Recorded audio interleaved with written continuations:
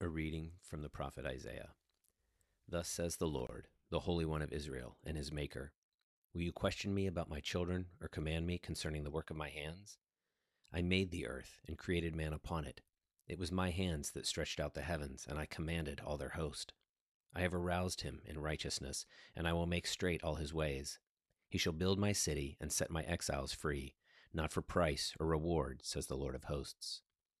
Thus says the Lord, the wealth of Egypt and the merchandise of Ethiopia and the Sabaeans, men of stature, shall come over to you and be yours.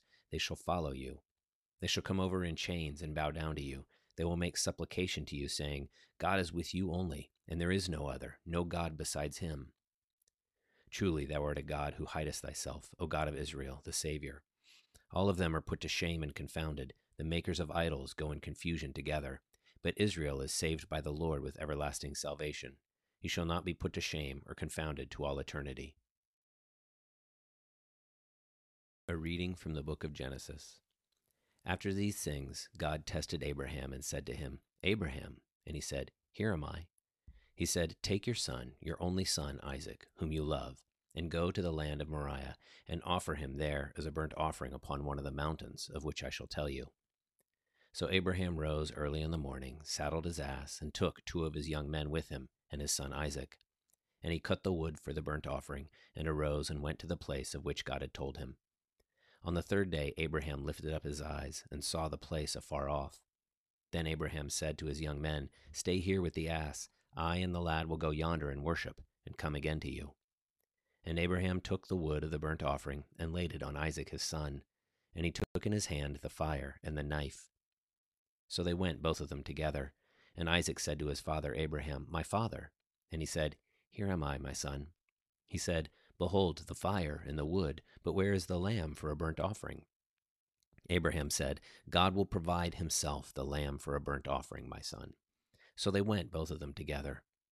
When they came to the place of which God had told him, Abraham built an altar there, and laid the wood in order, and bound Isaac his son, and laid him on the altar, upon the wood. Then Abraham put forth his hand, and took the knife to slay his son. But the angel of the Lord called to him from heaven and said, Abraham, Abraham.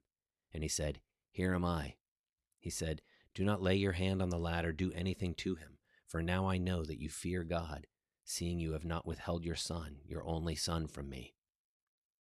And Abraham lifted up his eyes and looked, and behold, behind him was a ram, caught in a thicket by his horns.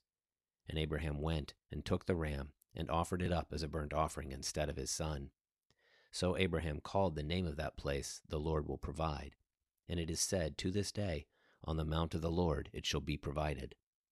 And the angel of the Lord called to Abraham a second time from heaven, and said, By myself I have sworn, says the Lord, because you have done this, and have not withheld your son, your only son, I will indeed bless you, and I will multiply your descendants as the stars of heaven, and as the sand which is on the seashore. And your descendants shall possess the gate of their enemies, and by your descendants shall all the nations of the earth bless themselves, because you have obeyed my voice. Reading from the book of Proverbs. A friend loves at all times, and a brother is born for adversity.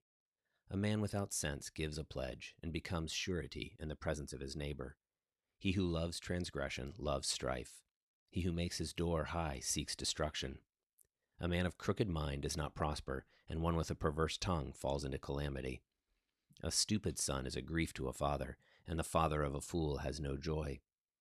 A cheerful heart is a good medicine, but a downcast spirit dries up the bones. A wicked man accepts a bribe from the bosom to pervert the ways of justice. A man of understanding sets his face toward wisdom, but the eyes of a fool are on the ends of the earth. A foolish son is a grief to his father, and bitterness to her who bore him. To impose a fine on a righteous man is not good. To flog noble men is wrong. He who restrains his words has knowledge, and he who has a cool spirit is a man of understanding. Even a fool who keeps silent is considered wise. When he closes his lips, he is deemed intelligent. He who is estranged seeks pretexts to break out against all sound judgment. A fool takes no pleasure in understanding, but only in expressing his opinion. When wickedness comes, contempt comes also, and with dishonor comes disgrace. The words of a man's mouth are deep waters. The fountain of wisdom is a gushing stream.